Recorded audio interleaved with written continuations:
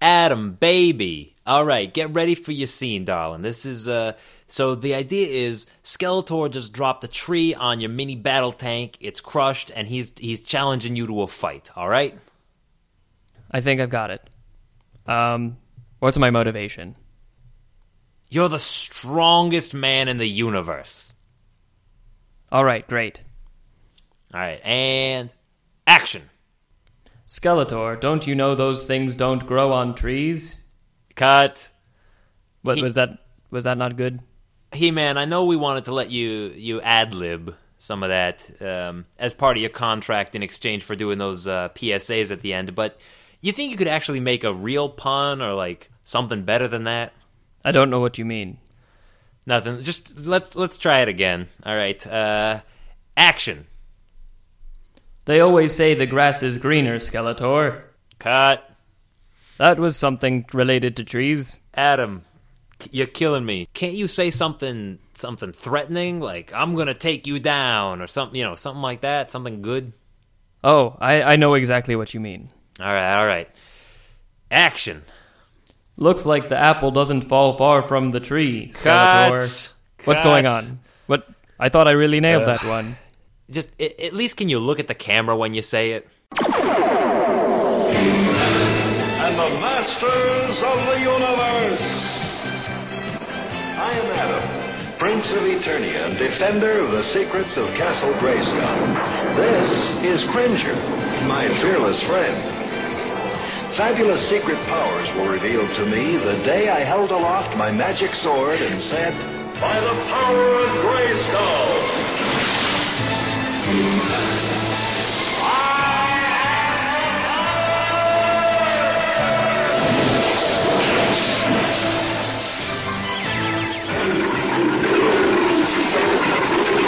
Cringer became the mighty Battle Cat, and I became He-Man, the most powerful man in the universe.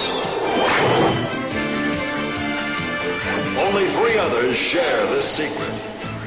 Our friends, the Sorceress, Man-at-Arms, and Eeurghh. Together we defend Castle Grayskull from the evil forces of Skeletor. Hey everybody, welcome back to the Cartoncast. This is Ben and Zane. Or my name is Ben. And my name is Zane.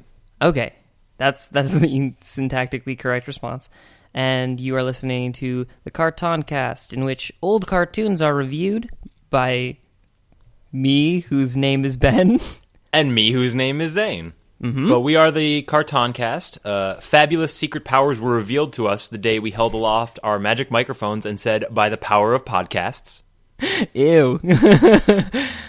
I was hoping that you'd say something about fabulous. Today we are looking at the fabulous He-Man and the Masters of the Universe. Yeah, and we're having a gay old time talking about He-Man. Yeah, his wonderful, pink skin tight clothing. Yeah, just sweating everywhere, just sweating inside of like a steel mill, dancing like crazy. Yeah, that is going to be a lot of what we're talking about with He-Man and Master of the Universe, because in addition to having a large cult following, it is extremely campy because it's from like the mid-'80s, which, Zane, why don't you tell us about He-Man and Masters of the Universe? So, He-Man and we're just going to call it He-Man.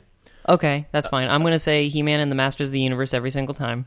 Damn it. It was made by Filmation Studios and Mattel, the toy company, and ran from 1983 to 85.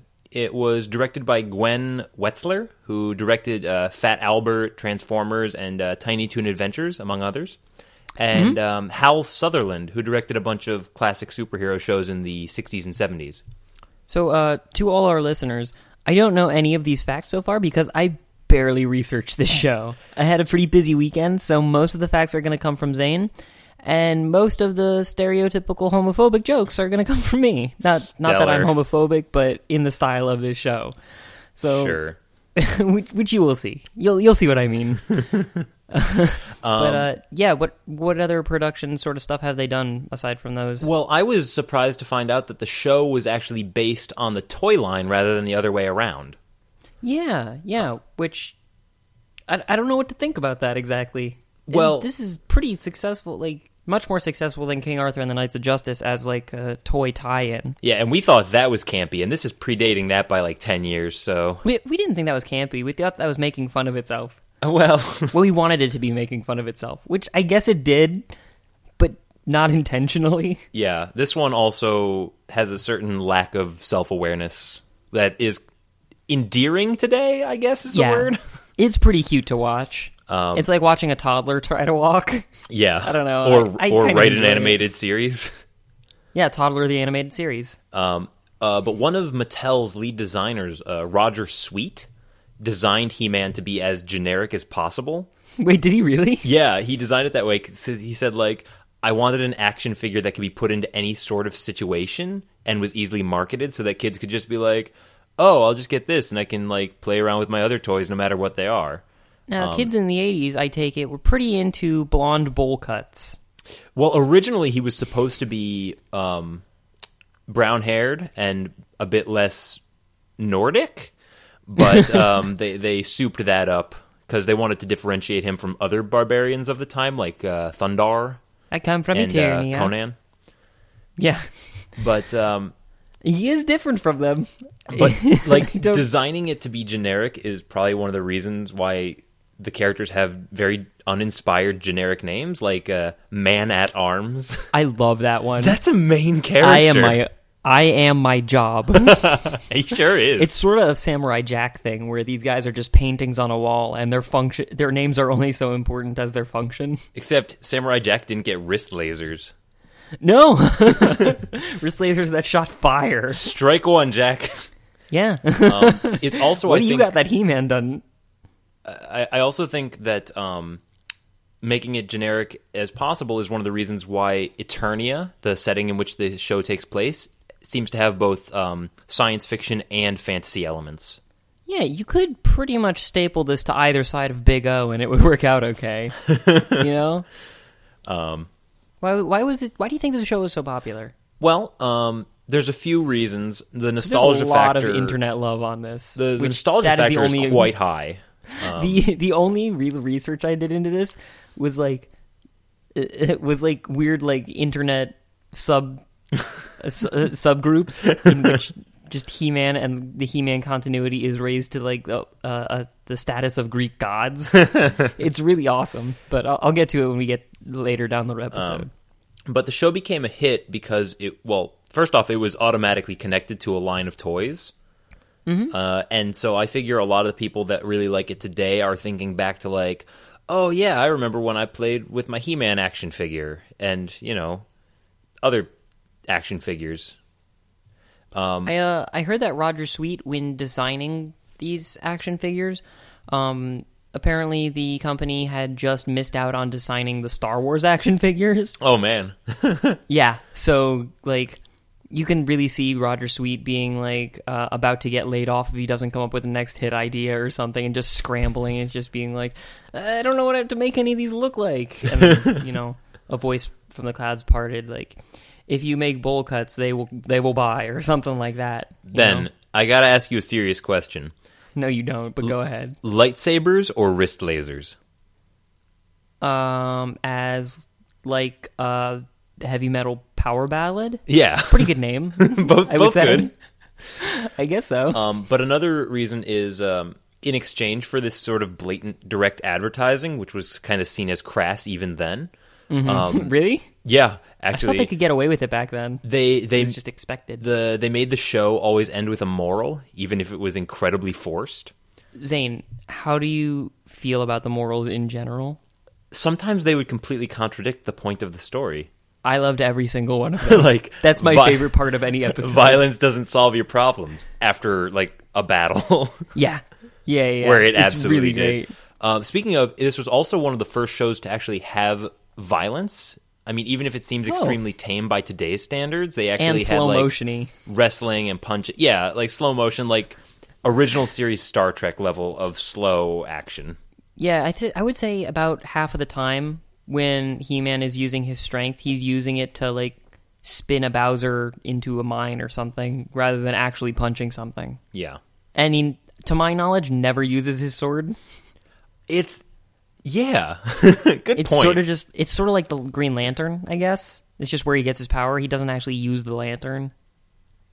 Green It's sort Lantern of just a symbol. Oh no, Green Lantern uses his rings. That's what you mean.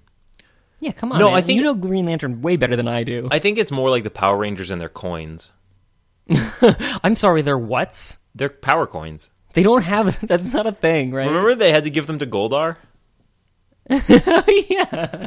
That And then their candles started burning down. oh I boy. guess, because I guess the Power Rangers work on the same lifetime rules as like Hercules and all the mortals that get their like life strings spun by those spinster sisters.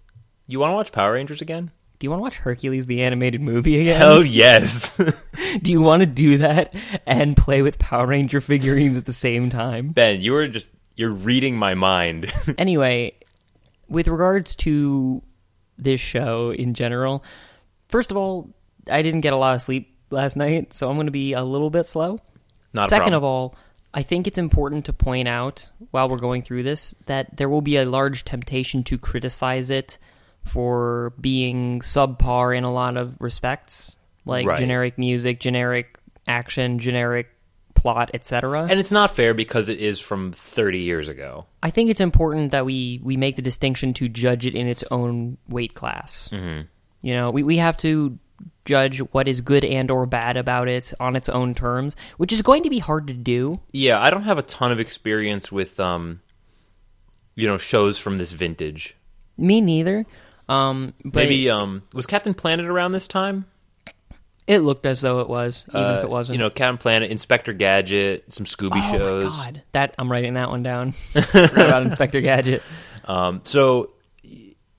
It's definitely a product of the time, and I think relative to other shows around the same time, it does shine through in some ways, but also completely fails in others. Mm-hmm. And we'll get into that. Yeah, it wasn't an age of the people. It was a sign of the time. So, anyway, let's talk about the plot structure of this show, which is... And this is the part where I have nothing written down because... I'm going to tell you exactly what the plot is, okay? Please do. I was grasping for one. The plot is generally... It's surprisingly varied. Like, they kind of just pick some random...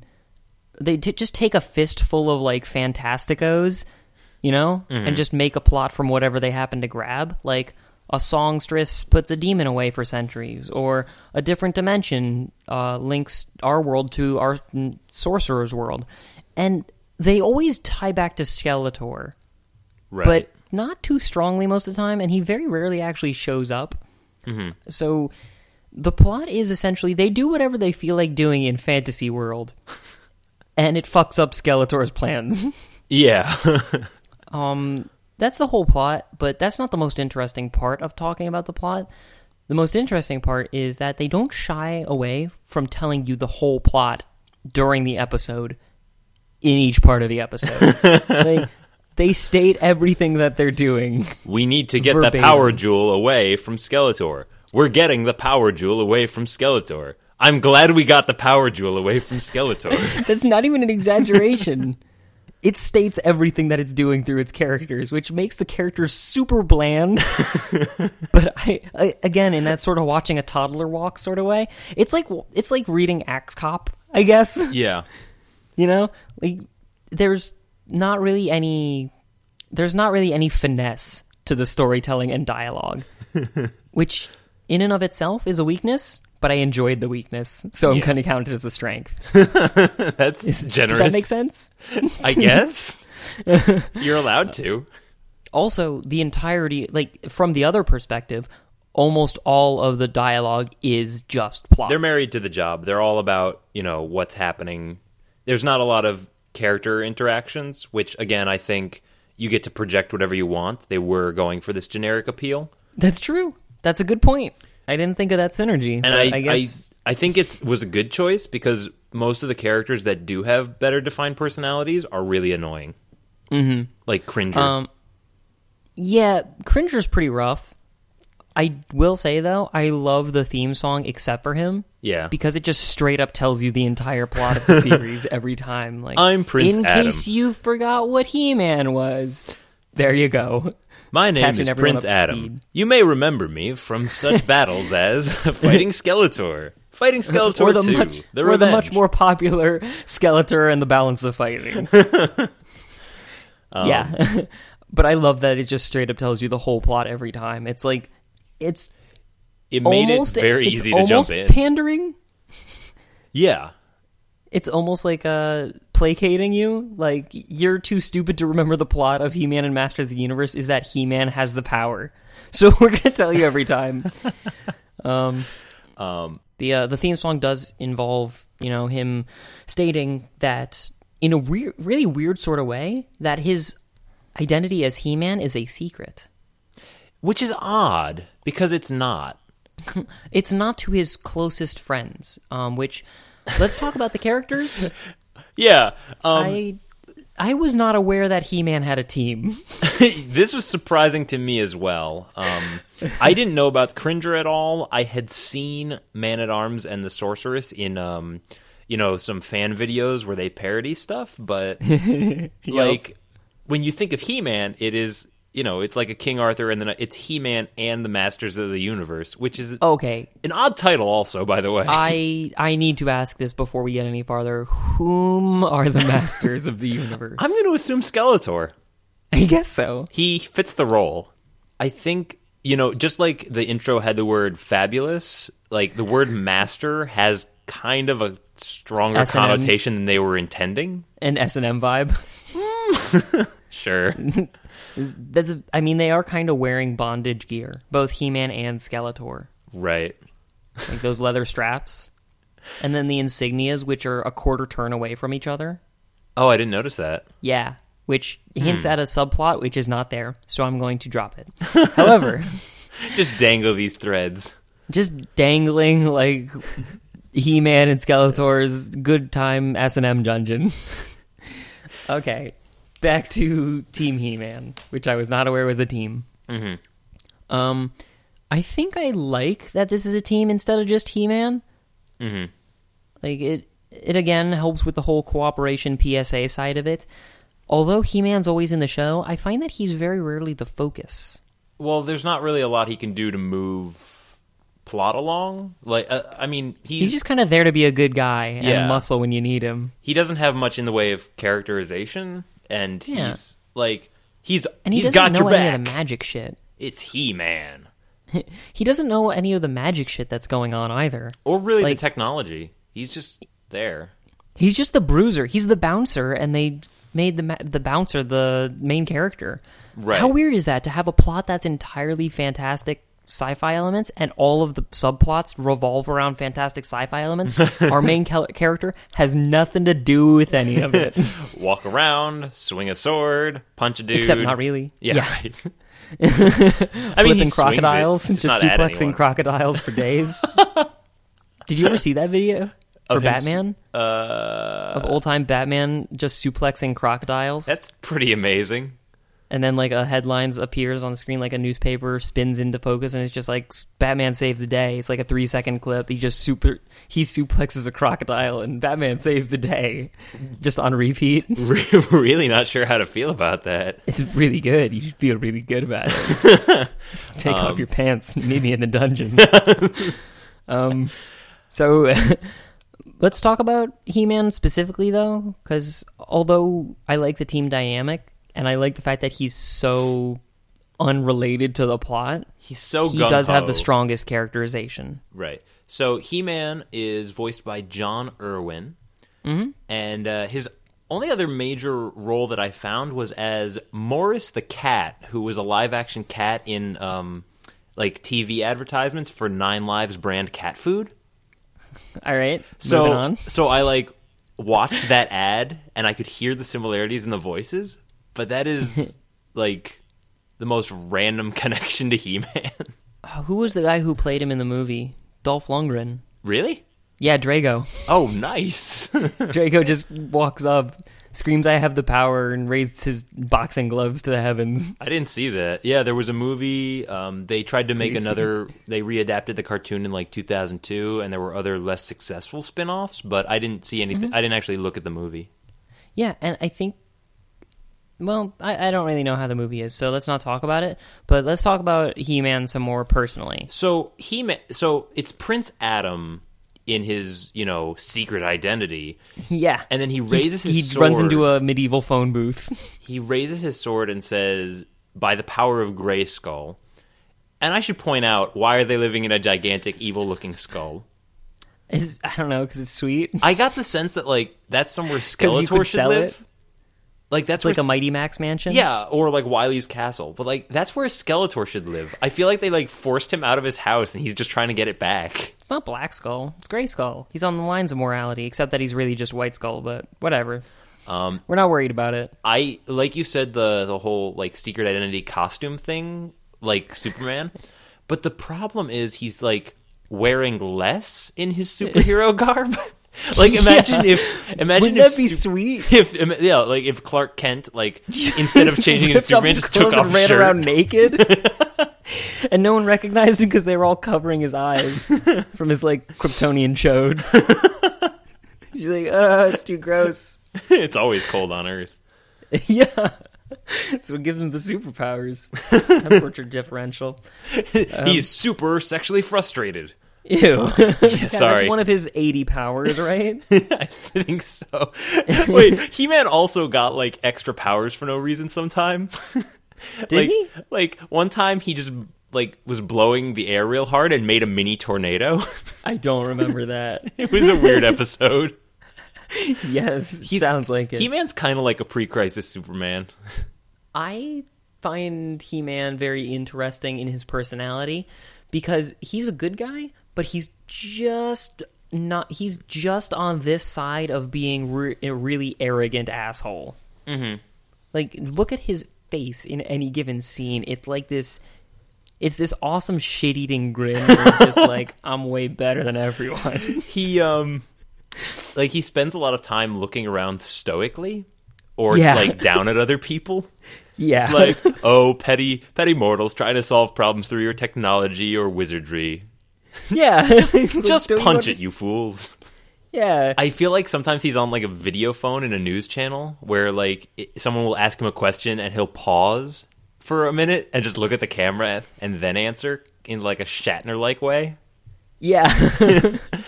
He's very funny to watch, even though he's not trying to be funny, but his character, just perpetually just a little bit, it's just this side of confident and just this side of not being arrogant.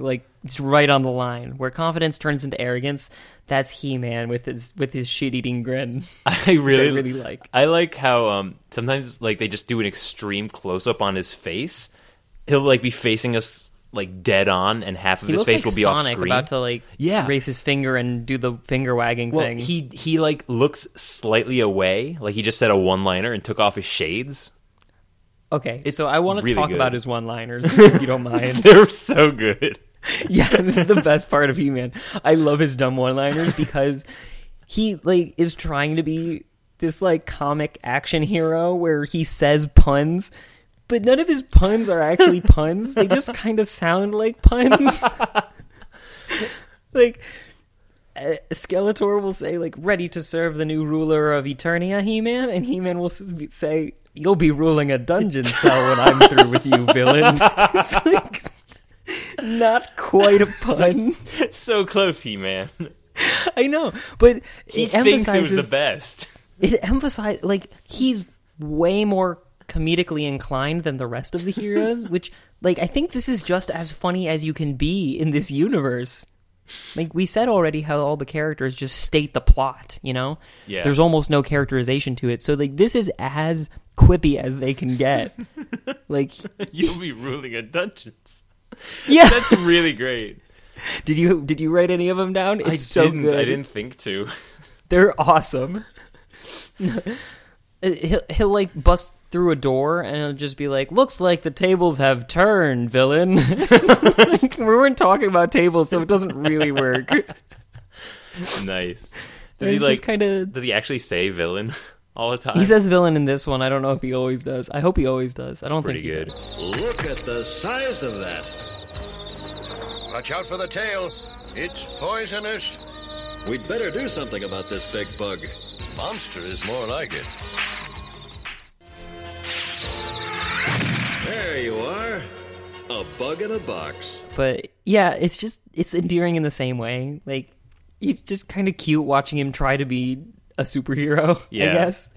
And no one questions him because they think that he is, because they also have the personality of a bag of rocks. So they're just like, this is the most intriguing person ever. It's so over the top. His puns are incredible. I'm going to look up more of them later. I wish I could think of them now, but... Just cut them in.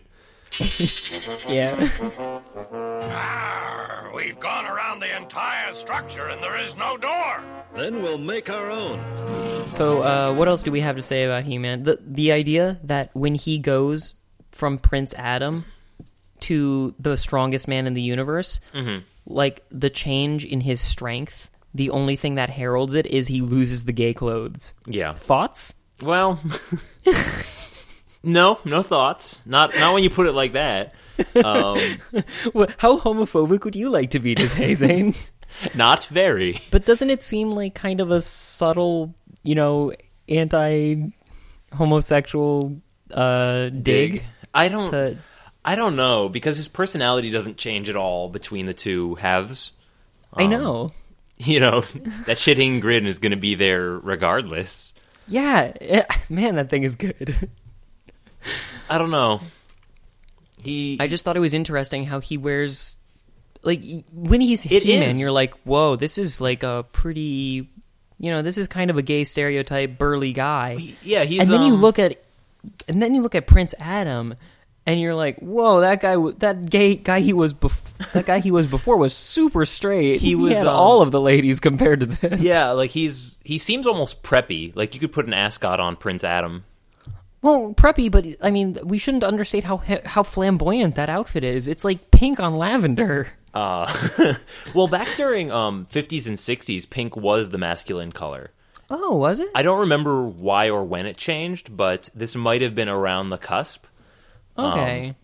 But I do recall there was, mid-'80s anti-gay hysteria was kind of high, so I wouldn't be surprised if it was, a subtle dig from one of the creators, but I don't have anything to back that up.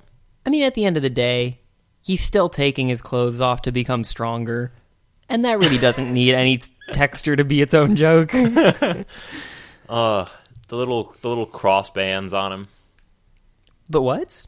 Is he not wearing a shirt? Who am I thinking of? He's not wearing... Oh, no, he's got he's got those straps across his chest. Yeah. They like fold, lift, and separate his pecs. That's right.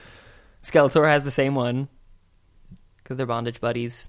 Yeah. I'm looking at pictures and their safe of him. word is, by the power of Grayskull, I have the power. That's a bit of a long safe word. Yeah, but when you say it, you're no longer in danger because you're the strongest man alive. Right. By the way, I believe in one crossover, Superman and He-Man fought. What? How'd that go? And for a while there, depending on which Superman and which He-Man you're talking about, they were pretty much evens in strength. I guess you can get by it because Superman isn't technically a man. He's above men. Right. Uberman. Yeah. Uberman. Ada Man. Discontinued Mega Man villain. Right. Uberman. Just that German stereotype. There's some interesting German history caught up with one of the executive producers. Really? Lou Scheimer, who also voices Eeurghh and some other characters, but he was supposed to just be the executive producer, but budget. Okay. They had terrible budget. But according to Wikipedia, he was the son of a German Jew who had to leave Germany after punching out Hitler in a beer hall in the 1920s. Holy shit. Yeah. What the fuck? That's the sweetest backstory I've ever heard. I'm just picturing it like, punch, run. Man, you don't have to do anything the rest of your life. You just walk around and be like, I punched out Hitler. Remember, kids, violence never solves problems. Unless that problem is the Third Reich.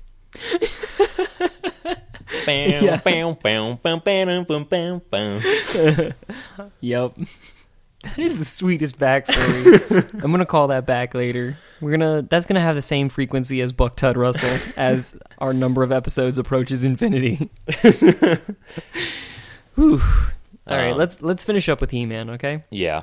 We can get into the other.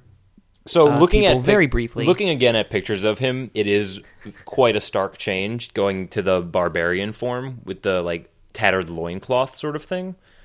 Yeah. He essentially just loses the tunic. But again, he's very civil, even in barbarian form.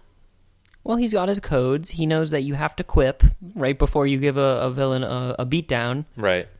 You know? And I think that kind of arrogant stupidity is fine. If they had just made him like a berserker, it would have been harder for them to claim that it was a distinct character from like Conan and Thundar, because they did face some lawsuits.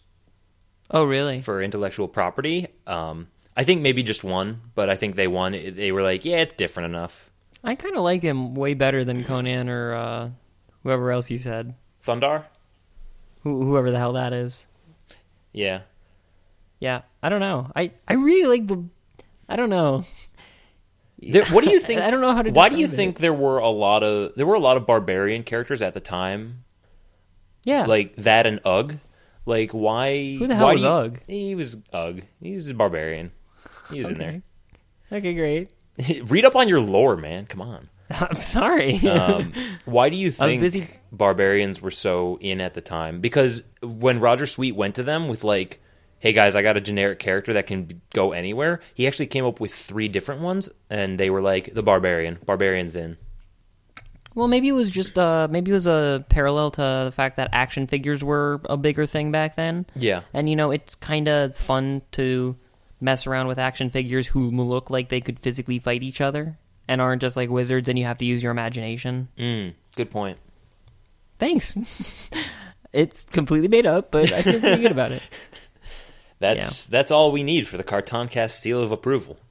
Yep. Also, we don't even need that. We're going the extra mile. I want to talk for a second, just a couple more things about He-Man. Yep. I think it would have been interesting to have him... I kind of wish he was less beefy as Prince Adam. Oh, yeah. I don't mind that it didn't happen in the past, judging it on its own merits, even though I think that would have been easy enough to animate. It does happen in the 2002 version, which, by the way, this is a 2002 adaptation of He-Man and Masters of the Universe. I haven't checked it out. Nope. I'm sure it's different in some ways, but I didn't see it. But yeah, he was much more of a wuss compared to He-Man in that version. I like that, like, if his musculature doesn't really change, I like to think that the power of Grayskull is just confidence.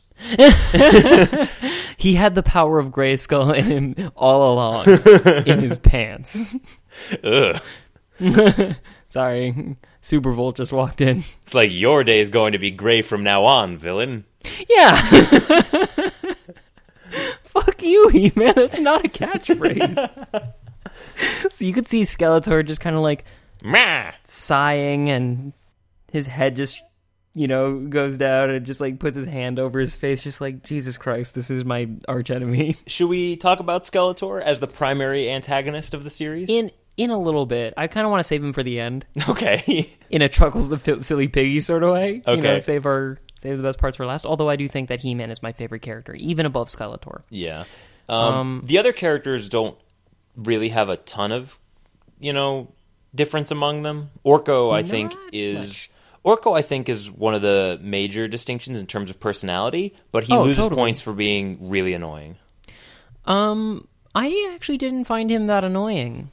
Apparently everybody who watched this think he's either the best character or like the worst character. They think of him as the scrappy, and I think the people who think that he's the worst character were taking this show too seriously. Aside from He-Man, he's one of the only people who does those sort of like really bad jokes. Yeah, he's sort of a... We should point out he's a floating hooded wizard. He's sort of Woody Allen if he had magic powers, right? And an even squeakier voice. I'm sorry, He-Man. I didn't get the memo. It's a good Woody Allen, right? Fading into walking there. Yeah, I guess so. Woody walking. Yeah. But, Yeah, he's got a real kiddie figure and a real kiddie voice, so it maybe was supposed to be one of the characters that littler kids were supposed to, empathize with, like, a little bit more. yeah, he seemed geared toward the younger crowd. Mm-hmm. Pretty much anytime they needed something, like, plot-wise to happen and they didn't have the tools immediately at their disposal, he's just like, I'll open up an interdimensional rift, whatever. Like, he seems much more capable of resolving the plot than the other characters. oh, yes. Like, I don't know. He seems kind of like Dave the Barbarian, and he's just kind of thinking his way past problems just at the very end, and until he does, he's totally ineffectual. Right. I think I like the bumbling wizard personality generally. Yeah. One who's powerful but absent-minded, but this is kind of a weird variation of that, where he's a sorcerer who's just very nearly always totally inept. Yeah, well, you see in some shows, the powerful character is also clumsy and accident prone, like Ed in Ed, Ed and Eddie. That's true. But here he's the wizard, and that's his power. But he's also accident prone with that power. So yeah, which makes narrative sense. Right. I don't know if you knew. Well, he's from another dimension, right? Yeah, and all the laws of physics are backwards here. Yeah. From his home dimension. So like the trees grow upside down, and he tries to shoot fire, and it shoots water. Yeah. So he is actually, I don't know if you saw the episode, he's actually a great sorcerer on his own planet. Yeah, I did, actually. Yeah. Wow, we both watched that episode? It's weird. It had dragons in the title. I think that's why. How am I not going to watch the episode with dragons in the title? But yeah, I love that aspect of his personality, how he's just totally out of his element, and he doesn't let that discourage him into trying to help, but it just makes him totally inept most of the time. Yeah, absolutely. Makes him a little sad to watch, actually. I don't know. I liked him a lot. You didn't care for him? Just his voice? The voice was grating. Yeah, I can see that. He seemed auxiliary. I don't know. If I have an option of seeing the enemy burnt with a kid-friendly fireball or suplexed, I would definitely prefer to see the suplex. That's true. Suplex is cooler, and it's one of the better Kirby powers. And fireball's Yeah. But I guess you're right. I guess it's more fun to talk about other characters such as Man-at-Arms. So, Man-at-Arms. Man. So I looked at Beautiful. the toy line, and they have about 50 of whatever the hell Man-at-Arms is supposed to be. Yeah, some sort of guard. Yep, a guard with a weapon. But he's just the one that happens to hang around the team. I think he's Tila's father, or adoptive father or something. Yeah, that sounds so right. So he's got that going for him, and he's supposed to be training Prince Adam in an aspect of Prince Adam's hidden life, which I really would have liked to see developed more, but didn't really get developed. Yeah. But beyond that, he's very, he's very generic. He's very functional. He's very functionary. He makes fun of Eeurghh for being magical. He provides tactical or plot advice to He-Man when necessary, and that's it. Yeah. One thing awesome about him is that he has an older brother named Fisto. That's his brother? Giant fist. Yeah, Fisto, and then there's Ram Man, and just these extras where they're like, let's put armor plating on a body part. Boom. Yeah. Hand, done. Head, done. Give him some springs on his legs. Which, again, in the same way like Samurai Jack, they all have names that are just what they are in the context of the show, Fisto. because people didn't understand sarcasm or subtlety back then. Fisto's great. He talks in this really gravelly... Oh, I didn't see Fisto. He talks in this really gravelly voice, and one time he was doing the moral, and he's like, you might have noticed that in this episode everyone had to lend each other a hand. If somebody needs help, you should lend them a hand, even if it's not as big as mine. He's pretty good. Fisto. We all need to be lent a hand sometimes, villain. But I guess that links us to Tila. Yep. Whom is the token female warrior character. I didn't see much of her. I saw her Except Adam gave her a enough. wink time and again. Yeah. Every so often. Is she a princess, or She's the sorceress's daughter, the sorceress of Grayskull, which I guess there's some plot here that I don't quite get. There's some plot with how Grayskull links up to power, links up to the sorceress, links up to Teela, and there's sort of like this Avatar lineage where Teela will become the next sorceress of Grayskull. I don't really get it. Too much plot, too much seriousness. I didn't need to know any of that. Yeah, this series does not work on macro plot. I didn't really care much. Like, Teela seemed just kind of, another character filling a role. She's got quite the donk, though. Sorceress was a bit more interesting to me. Does she got the donk? I didn't notice the donk. I noticed the bird wings and the fact that she can turn into a hawk. Oh, okay. Which to me is a greater sign of personality. She didn't have much of a role in Team Man, though, you know? Well, I mean, she is one of the people that he trusts with his secret identity. Secret identity as Prince Adam. I'm just picturing him, like instead At of least secret wear a identity, being domino like, mask. just like At least ripping off pull his a shirt Robin. and being like, I'm invisible. Yeah, just holding up a sheet, beating up bad guys from underneath the sheet. Your plans are translucent, villain. No, he's not even that clever. Yeah, I suppose not. Yeah. I like Teela in that she is not a sexist caricature, except for her high heels. But she's far more competent than Eeurghh. Yeah. You know? So she actually helps move the plot along without, stepping in a big pile of it. Yeah, they'll be like trying to figure something out, and she'll be like, why don't you go investigate this? And they're like, good idea, Teela. I don't know what voice that was. You sounded like a bird woman, which I guess makes sense. Well. But yeah, that's Team He-Man. I don't mind him. I don't mind it much, but I think He-Man's the strongest character. Nah, and then we've got definitely. Team Skeletor. Team Skeletor. Pitching for Team Skeletor. Pitching for Team Skeletor. We got Bones McKenzie. We've got some great looking villains that are hard to understand. No, we don't. You didn't like Lockjaw? By the way, another Scooby-Doo parallel. You know how in the Scooby-Doo intro it'll like show a bunch of like fake masky villains in quick succession? Here they do that with the villains as well. Yeah. Skeletor's forces, and then it like hits from Lockjaw to Beastman to Skeletor. Yeah. It's like the same like cadence to it.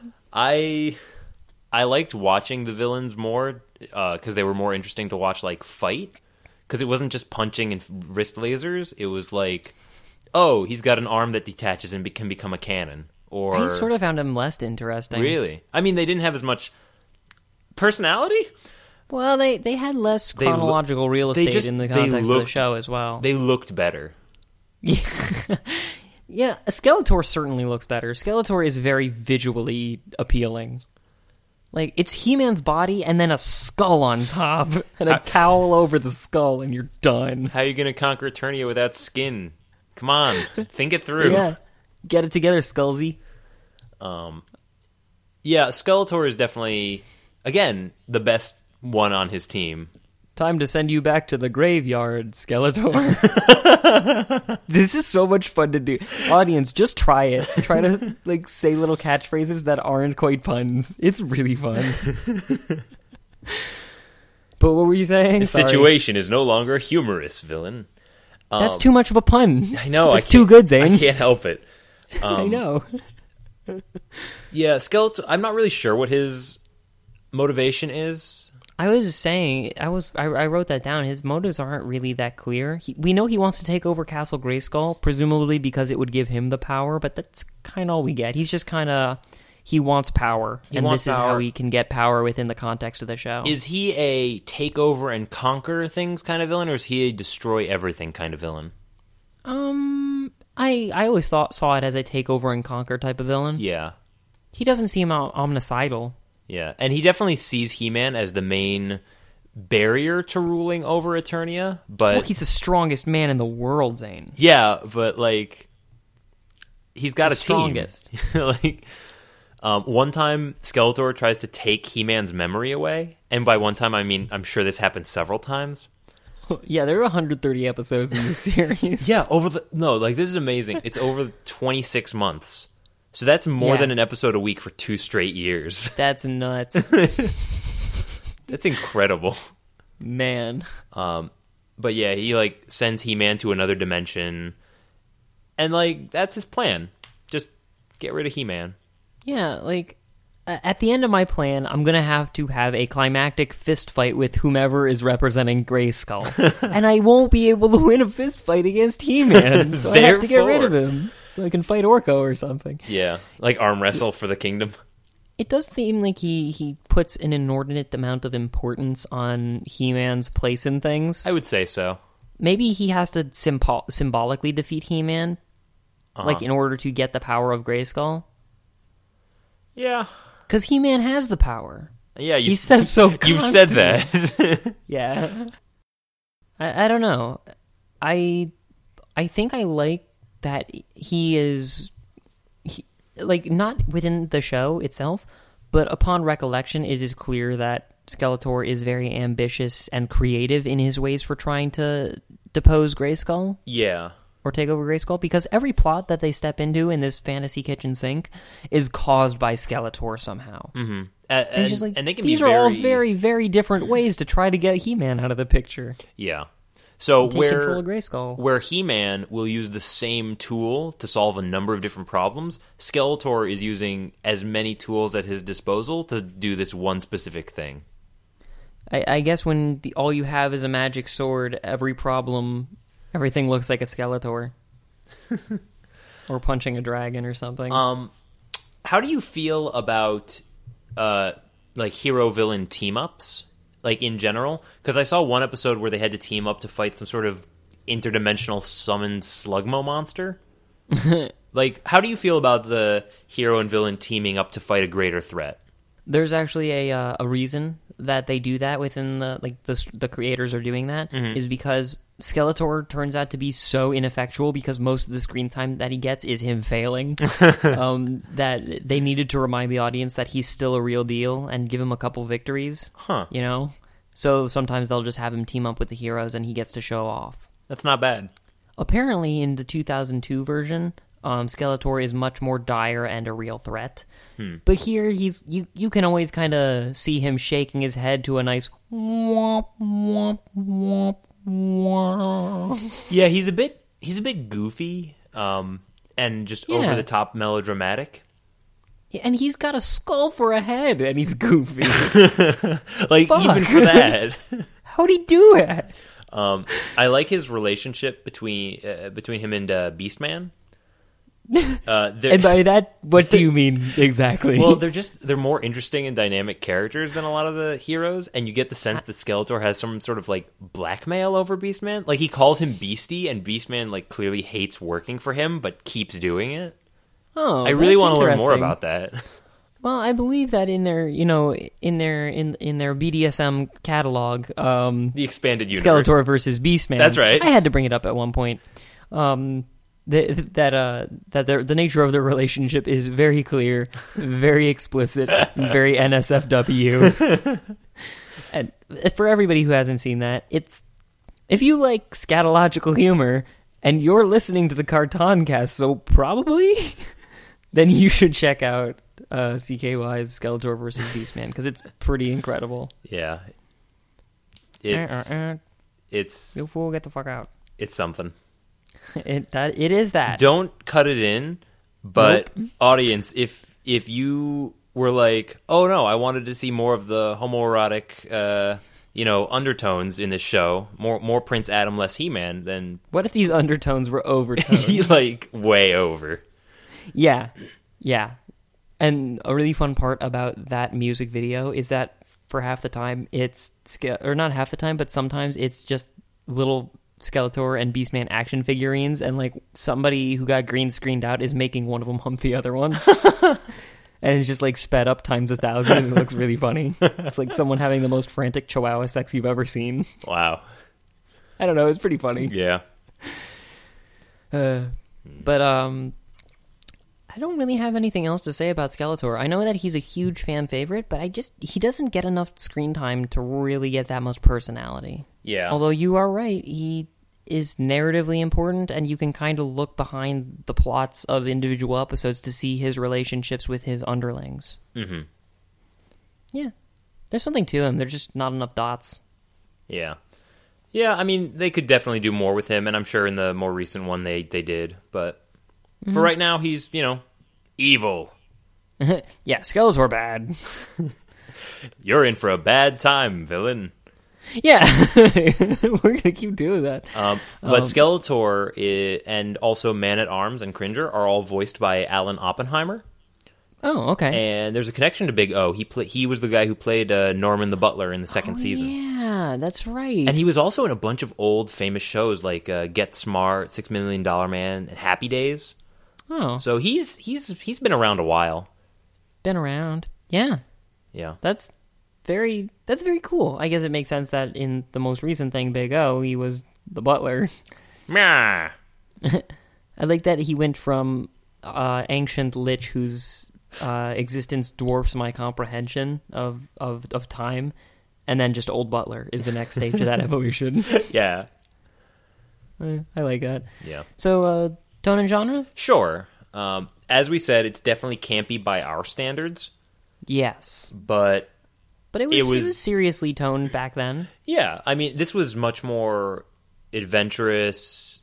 Again, this was the most violence anyone had seen in a kids show ever by this point. point. The amount of peril and insanity that they encounter on a near frequent basis, like they're dimension hopping, they're fighting somebody who has a skull for a face. Right. Like, they don't really seem too perturbed by any of the evil doings around them. Mm-hmm. Or surprised by any of the magic stuff. They kind of just accept it, and they might say, look, he's getting away, or, oh no, he's firing the giant laser. I mean, this is not He-Man saying it, because He-Man is just grinning and like looking slightly away from the camera. I need to stop that giant laser. Good thing I stopped that giant laser. Yeah, good thing I'm the strongest man in the world. It might just be a limitation of the animation, but it really does seem like they're just battle-hardened and seasoned warriors, given how mildly they treat these perilous situations. Yeah. It's Which, I don't know if they planned for that. I think it is just a limitation of the animation, but I can give it a pass. I would almost say that the fact that they never seem like super afraid for their lives, like it's never a life and death thing, it seems. Yeah. It might be in the situation, but it definitely doesn't feel that way. I like the idea that they're just kind of playing, like this is just what they do. Tonally, it's more of a fencing match than an actual supervillain battle. Like, the Monarch's dialogue about how, they just kind of fake fight, they just sharpen their claws, and it's like a fencing match, it's like a duel, you're not really trying to kill your opponent. Yeah, it's a test of skill. Yeah. That's how the show is toned, even though plot-wise it is treated much more seriously than that. Yeah, you mentioned Scooby-Doo, and it is sort of that, we stop the villain unmasking, we all just stand around and laugh, and that's the end of the episode, but, like, there's a criminal right there. Yeah. Yeah. And in the same way, Skeletor is actively trying to kill all of you. And you can, like, foil him and just be like, I guess he won't be coming around again. Yeah, a classic He-Man quip. I just love that grin.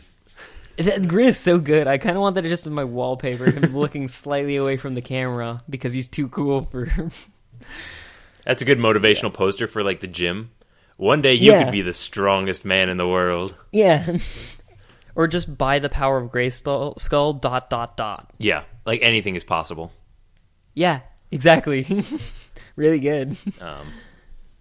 Yeah, there's never really a super heightened sense of peril, and it can be very jokey sometimes. Like, they joke around with each other even while something bad is happening. Mm-hmm. Yeah. Yeah, I don't know. I don't really have anything to add to that. Yeah. I mean, not really jokey so much as no. I guess a little bit by their standards. Sure. Nothing about this is humorous. This kind of earnest sincerity, it feels a lot like some of those like So Bad They're Good, like B movies that people love. With Jerry Seinfeld. Do you think that's one of the reasons why it's still regarded so highly by people that saw it when they were impressionable? B-movie? Probably. No.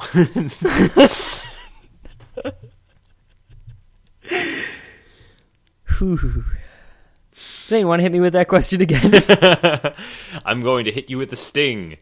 Like, do you think... Hold on, I lost it. It's gone. It's gone. And I'm thinking about humor. bees. Breaking out in hives. Bzz. I'm so tired. Yeah. Oh, do you the sort of sincerity, do you think it contributed to the fact that people are still like, this is still a cult classic? I don't know. I honestly I don't know really why get to people it. hold this in such regard. There were other better things on TV at the time. At the time? Like what? Like I said, Inspector Gadget, I think, was at the same time. Oh my god, was it? Yeah, like watch that. Oh, let me look up for a second. Let me look up for a second what else was contemporaneous. Go right ahead. Yeah, I would be surprised if Inspector Gadget was at that time, but there is so much internet love for this show. Maybe it's just, I don't know, maybe it's because it's like, maybe it was like at the exact right year that people whom were the correct age at the time are now really big into the internet. It could be. So it has just disseminated, like popularity of it just disseminated much more quickly than maybe something created more recently, just because you don't have that nostalgia working for you in that age group. Yeah, I think that's fair. I think a lot of the internet is biased by the internetiers of the people who were right in that age spot to control things when it came around. Mm-hmm. Yeah, I wonder if that's going to be a function of, like, if it's just going to always be what this age group is into. Like, even in, like, the 2040s, it's still going to be, like, the 17 to 25-year-old males who, like, dictate what is being regarded as... I mean, I guess that's always being regarded as pop culture. Well, that's what things are catered to. That's what pop culture is catered to, is that age group and demographic. I guess you got better things to think about when you're older, and you're kind of just following when you're younger. Yeah.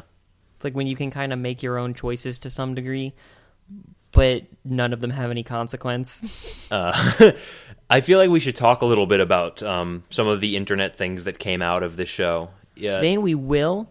I'm going to get to that later. Okay. It's very awesome. But let's do a little bit more on the tone and genre. Okay. So... the fact that it's all like just random in the magic in the universe for every plot, and how they always just kind of rely on a wizard did it, which is odd because this is the combination of science and magic. Magitech, yeah, it's weird that they tend to rely on magic so much more. Like they rely on science for like blaster weapons and rocket ships, and that's about it. Wrist lasers. I don't think they rely on sci-fi all that much. Right. Like, it's got a 70-30 rule, right? It's 10 to 90. You know, they're so much more likely to summon up an interdimensional beast than to, like, program an evil robot. Yeah, and when they do program it, they're going to program it with, like, magic memories from an ancient demon or something. Yeah. So, whatever. You know, they say that sufficiently advanced technology is indistinguishable from magic. But the magic in this show is used so, like, without consideration of the long-term effects that doesn't seem right. Yeah, like, why would anyone be a scientist in this world? Right. You can just magic yourself up to the east side whenever you want. The whole point of science is we don't have magic, and we're trying to get there. It's weird to have them, like, intermingle like that. Yeah. It's like what I was talking about with Fairly Odd Parents, where Timmy's just like, dirty. dude, all you got to do is wish for it. It's dirty. What the hell are you magicians doing? Yeah. Quit working so hard. You'll notice that they have a royal sorcerer, but they don't have a royal, like, mechanic. I thought that's what the Man-at-Arms kind of did. Like, he was the more, No, tech he's there side. so you have someone on your team whose brother's name is Fisto. Always important. a core group of any medieval team. Can I name you Fisto and put that on my resume? I'd be insulted if you didn't. Great. So, now that you mentioned the AI, though, it's kind of interesting that they... Oh, I don't know if you remember the tank at all, but it's... Tank? The tank that they travel around in. They tool around in their robo-tank. Oh, yeah. What? And it talks like an Ebonics version of Siri. I don't recall this. Like, it has sort of a monotone, but it uses some slang. Like, even more so than the humans. So you'll have, like, Prince Adam, the gears are getting all messed up. Oh, wow. It's really weird. No, I didn't catch any of that. Yeah. Which, again, it's like these robots were programmed by, like, channeling Otto or, like, Raymundo into him. Like, that's your robot now. These gears are getting gnarly. Whoa, little prince dude. Sick beef, He-Man. Yeah. You won't have any beef when I'm through with you, robot. But I do like the mixture of science and magic. I just think they could have done more with it. I'm not sure they should have. I actually think they might have been able to excise all of the science in this, and it would have been fine. Like, it was close enough to not having any science in it. Yeah, I suppose. It definitely leans more on the side of the fantastical. Oh yeah, by far. So far that you don't even really know why you have the sci-fi elements there. Like with Treasure Planet, it was cool from two perspectives because it was almost even, like not quite. Yeah, it was closer. But almost even. But for this, like, what appeal is there in the sci-fi? That robo-tank? That's about it. The sci-fi provides them with the tools to navigate the plots that the magic necessitates. Maybe the tools that they could sell. Yeah. Oh, yeah, that's right. Because this was a cash grab. Right. They couldn't sell the magic. Hey, guys, get this laser pointer wrist bracelet thing. Yeah, you can do that. $9.95. Come on, kids. Tell your parents. Yeah. It's one of those PSAs at the end. Remember, kids, it's important to stimulate the economy. Speaking of the PSAs, yeah, I think they are the best part of this whole show. Yeah. First of all, because it's spoken from He-Man grinning, which is already great. A+. And he gives like a knowing is half the battle style moral that highlights the message of the episode, whether or not it's accurate. Oh, that's what's contemporary with this is the G.I. Joe show. Oh yeah, that's true. Yeah. I didn't find as much. There's some internet love for it, but not nearly as much, I don't think. Mm-hmm. Sorry, you were saying about the morals? No, it's okay. It just really highlights the message of the episode, and it's kind of funny to me how in the 80s they felt like they had to make shows that explicitly stated their moral. Why did you say that was? Because it was like a... It was like a trade-off to allow them to get away with violence and direct line promotion. Okay, I thought it might have been like tighter FCC restrictions or something. You would see this in the comic books back in the 50s when they were a hot button thing and the comics code came in, where you'd have, Superman fighting, but it wasn't really, he didn't use his heat vision on anybody. He would, like, punch them or throw them around much more, and then you'd have, like a panel thing where he was like, support your local school district, or, like, eat Hostess snack cakes. Good public service announcements. If you give Brainiac Hostess snack cakes, he won't be able to resist.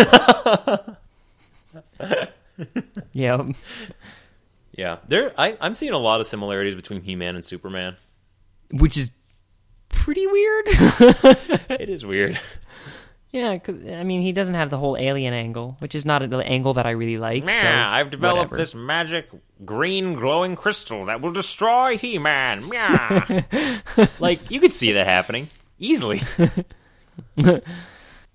One more thing about the PSA, or in addition to the PSA nonsense, there's also some, I think, adult innuendo to kind of, like, not a lot. Like, I think this was actually not an innuendo in sort of like a gentle ribbing to the more mature audience, so much as it was like trying to subtly involve maybe mature PSAs.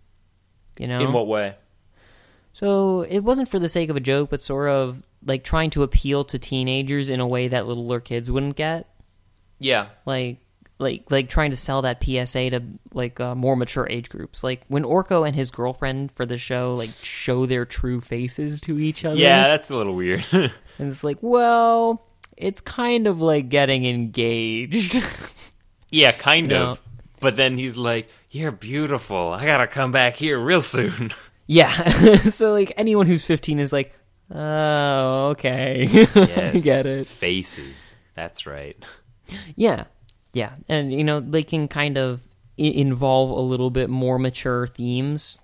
Not really themes, but just like little nods. Mm-hmm. Little continuity nods to like somebody growing up in that era. Yeah. I don't know. It was just a random thought that I had. No, that's definitely fair. So, animation? Yeah, this... We're going incredibly long. Again, dated animation. Yeah. It was... I love it. This show was made using... It's called limited animation. I'm going to tell you right now, I love this animation. So, parts of the frames... Because it's Scooby-Doo. It's just Scooby-Doo again. Just repeat the background, just kind of put it on a loop. Dun dun dun dun dun. Bum, bum, bum. Battle Cat was modeled kind of after Scooby. Yeah, I can see that. The sort of cowardice, and then no, just the cowardice. Zoinks, villain. But limited animation is where parts of the frames are reused again and again, so that they don't have to keep redrawing. Which is why it's so blocky and the movements are so monotonous. But it is a very useful budget and time-saving technique, which is probably why they were able to put out so many episodes so quickly. And also probably why every episode looks the same.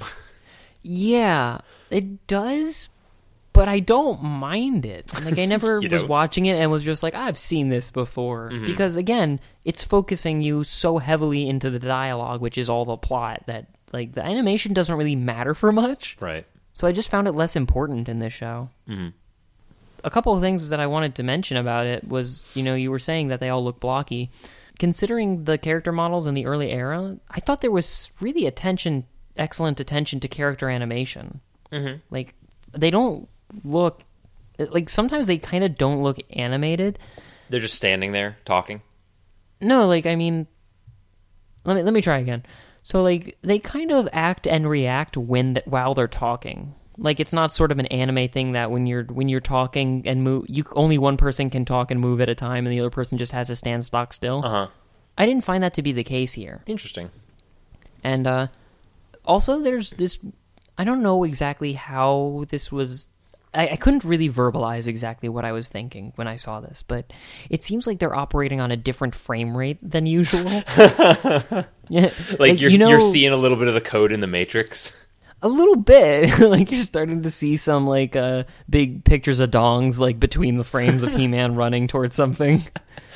I'll be honest, I didn't look at the animation that much, except during the fight scenes. Mm-hmm. Which I enjoyed. You know, they throw a lot of characters, the sci-fi weapons, the magic, all at once. I found the action pretty good. Yeah, it's not bad. But aside, when they're just standing around talking, I thought the blockiness was not a plus for me in the way it seems to have been for you. It wasn't really a plus so much as it didn't bother me because I was focused on the plot. But I will say, this is not fun to watch. Like, I didn't enjoy watching this. No. I will say that. I'm trying to judge it on its own terms, but I wouldn't go back and watch this as an adult who has not seen He-Man before. No, you know? No. I mean, but if you saw it as a kid, some things to like. If you saw it as a kid and then you got older and it was like, "Ooh, it's on Hulu," and then like you're like, "Oh, I never saw this episode." Like, fine, not an issue. Yeah, sure. There's something to be said for nostalgia. I constantly rewatch old videos just because I remember how good I felt watching them the first time. I watched Bakano 8 times by now. This show is worth watching a couple times just because there is so much pop culture stock in it. Sure, you know where Long John Silver comes from, yeah. Yeah, exactly. Same thing. You know where all pirates come from. I agree. I just wanted to give the disclaimer that although I don't like this show, there is a lot that's cool about it. Specifically, jumping back into animation. Yep. You were talking about the combat. It looks good. Yeah. They move slower than they would if they were in combat. That's why part of the thing that I thought the frame rate was kind of fucked up. And it made it look like a really vintage adrenaline time to me. Yeah. When they're fighting, they kind of slow down a bit. It seems like they're using extra frames. I thought it was more... So if you watch old movies that were clearly just plays, because that's what movies used to be. It used to be done just like a play. And if you had a scene and it was like... You can see this a ton in the old Marx Brothers cartoon movies. If hello, my baby. Hello, my honey. A little too far. Nighttime girl. If a scene was good enough, they didn't bother redoing it. So you can catch the actors messing up their lines and just kind of going over it. But in the fight scene, the mic hitting them in the head. That's why the fight scenes, because they didn't really want to do a ton of shoots because they were working on old film. They would have the fights really slow. And you do this in acting, too. Unless you have the choreography really down, you have to go in slow motion for it to be effective. So I think... even on live plays? In live plays, if you've practiced it, if you've got it down. But just to make sure you don't hurt anybody, it is its own thing. It's much more like dancing than acting. And so I think... For these fights, because they're so slow and blocky, I think they actually tried choreographing some of them before animating them just to make sure it looked good. Huh. That's interesting. That's I like how the it idea seemed to that me. they're all putting on a play for me. Kind of like the He-Man hour. He-Man. Courtesy of Lard and Lard, He-Man's playing with his action figures. When suddenly a green meteor rock came from outer space and sapped him of his strength. Should we? Are we done with animation? I am. I think we're starting to run pretty long. Yeah. Let's do audio and then those internet things you wanted to talk about. Yes. So I will. The music was made by Levy and Saban of Power Rangers fame, and I'm sure I mispronounced their names. But yeah. No, it's before he came to Seven and Seven. Right. He was doing music. A little name change. Before he practiced law. Yeah, so that's where we get a bunch of these pump-up music, which I think would have been better if they had electric guitars, but it was more like a strings to piano kind of thing. I think a lot of the music in this show is lively, if repetitive, kind of like what you'd find in a Final Fantasy game, like a lot of yeah. I was thinking the same thing. They sound like JRPG music a lot of the time. The other music themes really sound awesome to me, and I think it's because I've played so many JRPGs. When they go to the other dimension, it sounds like something out of Earthbound. It's really cool. Yeah. I haven't I didn't look. Do you know of any He-Man video games? I looked and I couldn't find them. I'm sure they're out there. I think that'd be a fine, didn't bother. Fine translation. I think that would go right in. I don't know. I don't have enough affection to any character that's not He-Man. Well, yeah, it's all He-Man. Just a beat 'em up with all the faces of He-Man. And after every random encounter, he does one of those quips. Come on, Battle Cat. Let's scatter these walking piles of sand.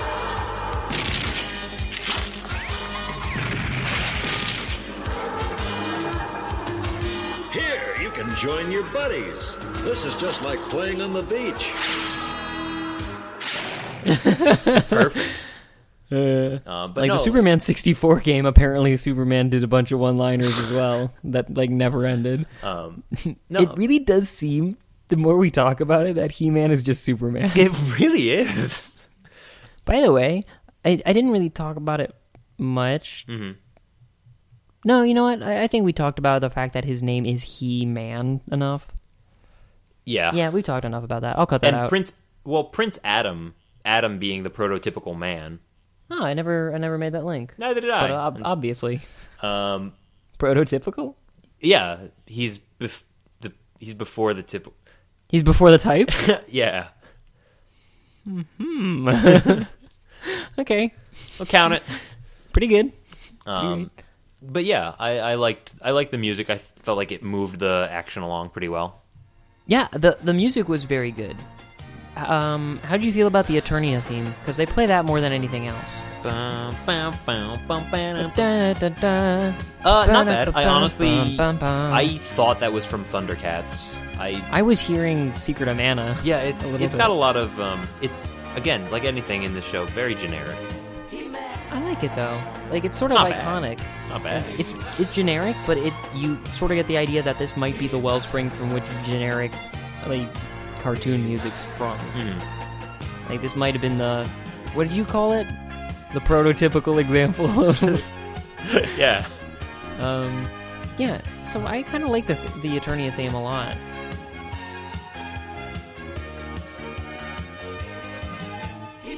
I don't have anything to say about it other than I like it, but it shows up a lot, so that did a lot for me. Yeah.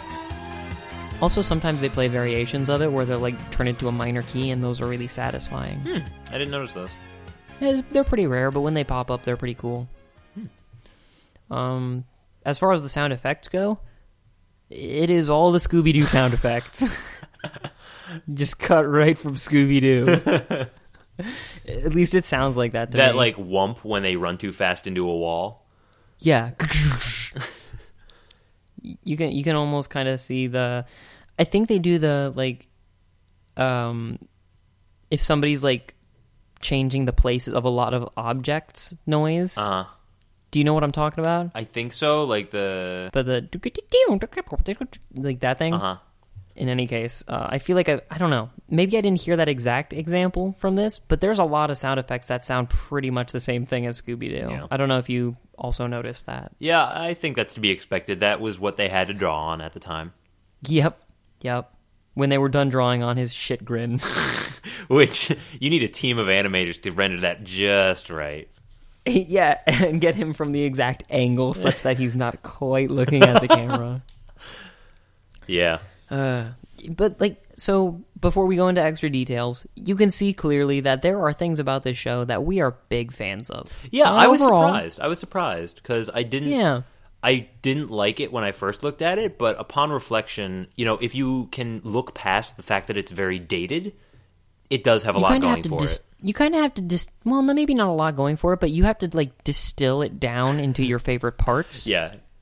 Just be on the watch. It's like a drinking game. You're on the watch for something that gets you going, and the rest you're just like waiting for the next time.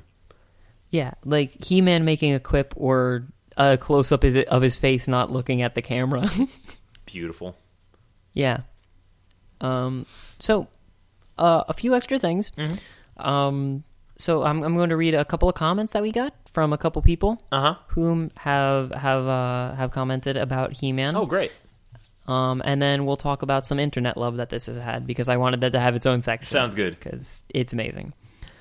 So Kelly Comaford, whom is one of my grad school friends, writes to us from Facebook. Skeletor, rolling into the scene, looking all badass, and then he talks, and I'm reminded of prepubescent teenagers. We didn't really comment on his voice, which I don't know why we didn't. I did. I said "meow" quite a lot. You did, but we didn't like really hone in on the fact that he really has a voice that you wouldn't expect from like a Lord of Darkness who has a skull for a face. It could have been an intentional. He-Man is complete opposite of Skeletor, but I think they just liked the voice and were like, "Yeah, stick with that, whatever." Yeah, it sounds. They did not have a ton of budget for extra voice actors. Like, it sounds very good. His accent is really cool. It fits him. I just wonder about why it's as high pitched as it is. Yeah. Yeah.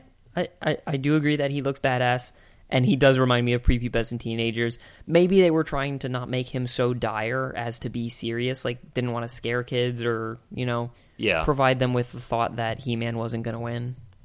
Oh no, how's He-Man going to get out of this one? Maybe if he has, like, I don't know, more power? Can he do that? Is that a thing he knows how to do? Remember, Ben, he's the most powerful man in the universe. Yeah. Yeah. Ben, he's the master of the universe. He's the master of his own... Isn't that a euphemism? From Seinfeld, yeah. Yeah, the master of his own domain. That's right.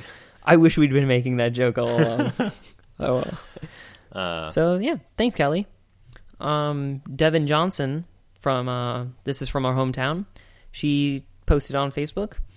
In high school, my brother tried to sell all our He-Man action figures at a garage sale, and I literally had to buy them from him in order to stop him. That's all I have to say about how much I love this show and the accompanying books. Oh man, I there's was books? not aware that this had accompanying books, but I think her response is indicative of how people feel about this show in that she had a bunch of action figures. Yeah. And like if this is indicative, she marries her love of the show with the love of the action figures. Absolutely. I think, like I said, there's 130 episodes up on Hulu, free to watch. Mm-hmm. But that's not what you're, if you're looking back for some nostalgia, no, you want to look at your action figure, put that up on your desk, put it as a paperweight. I feel like I should be a kind of person who likes playing with action figures. Uh-huh. I don't think I do, like, to sit down and actually play with them. I think it would enhance my enjoyment of watching this if I was fiddling around with, like, Master-at-Arms beating the hell out of Skeletor while I was watching it. Like, just kind of distractedly. I think we're too old to play with action figures in front of anyone and not come off as creepy. I think I'm just too shy to play with action figures in front of anyone. Like, the reason I'm podcasting is because I don't want people to talk back. Like, that's my worst nightmare. So send those comments straight to... So send those comments. I'll make fun of you. You'll never know. You'll never be able to get any validation of being able to make fun of me because we won't read that part. Nice. So Devin also did the dubious task of giving us a link on our Facebook page to the Facebook page Skeletor is Love. What? Are you aware of this Facebook page? I've never heard of this. Tell me about it. It's really great. Let me look it up. Somebody made this Facebook page, Skeletor is Love, whom has almost 300,000 likes. That can't be right. And what it is every day for a long time, like up until this June, maybe not every day, but almost every day, up until like this June or this July, they would post a motivational quote and then the accompanying like screenshot from one of the He-Man episodes that relates to the quote. This is amazing. Isn't that great? Today I am an uplifting inspiration to others, and it's Skeletor flying with a jetpack while He-Man watches. That's great. How good is that? It's so good. Today I eliminate my rivals by making them my friends. Yeah, it's just him partying down with some other villain. It's so good. I would love to have my entire like cubicle like wallpapered with these motivational Skeletor quotes. Today I playfully engage in lighthearted activities, and you see him like sword dueling She-Ra or Tila or whatever. That's great. It's pretty cool. Yeah. So thank you for telling us about that, Devin. And yeah, it just sort of emphasizes how much people really love Skeletor. Well, yeah, he's got a lot of the draw. Yeah, he's the master of his own domain, according to, Beastman. Yep. So, some other internet love. Yep. I was just awakened to this by my roommate, Joe, and he showed me that there is a video of, that song that's like... Yeah, so this is what I wanted to talk about. Go right ahead then. So it's a viral song. It's based off of... It's a cover of What's Up by 4 Non-Blondes. Wait, why is What's Up... Why is the chorus to What's Up, What's Going On? Couldn't tell you. But they dub, like, over parts of old He-Man episodes. It's an amazing cover because it's, like, really high voice and he's doing random stuff. Yeah. This it's edited to show his face the maximum amount of allowed time. This is the longest like song on YouTube on loop that I've ever listened to. I was studying for a final, and I listened to this for 3 hours. That is incredible because it just puts you right in the zone. I'm gonna cut in the song that I listen to on loop when I want to get pumped up.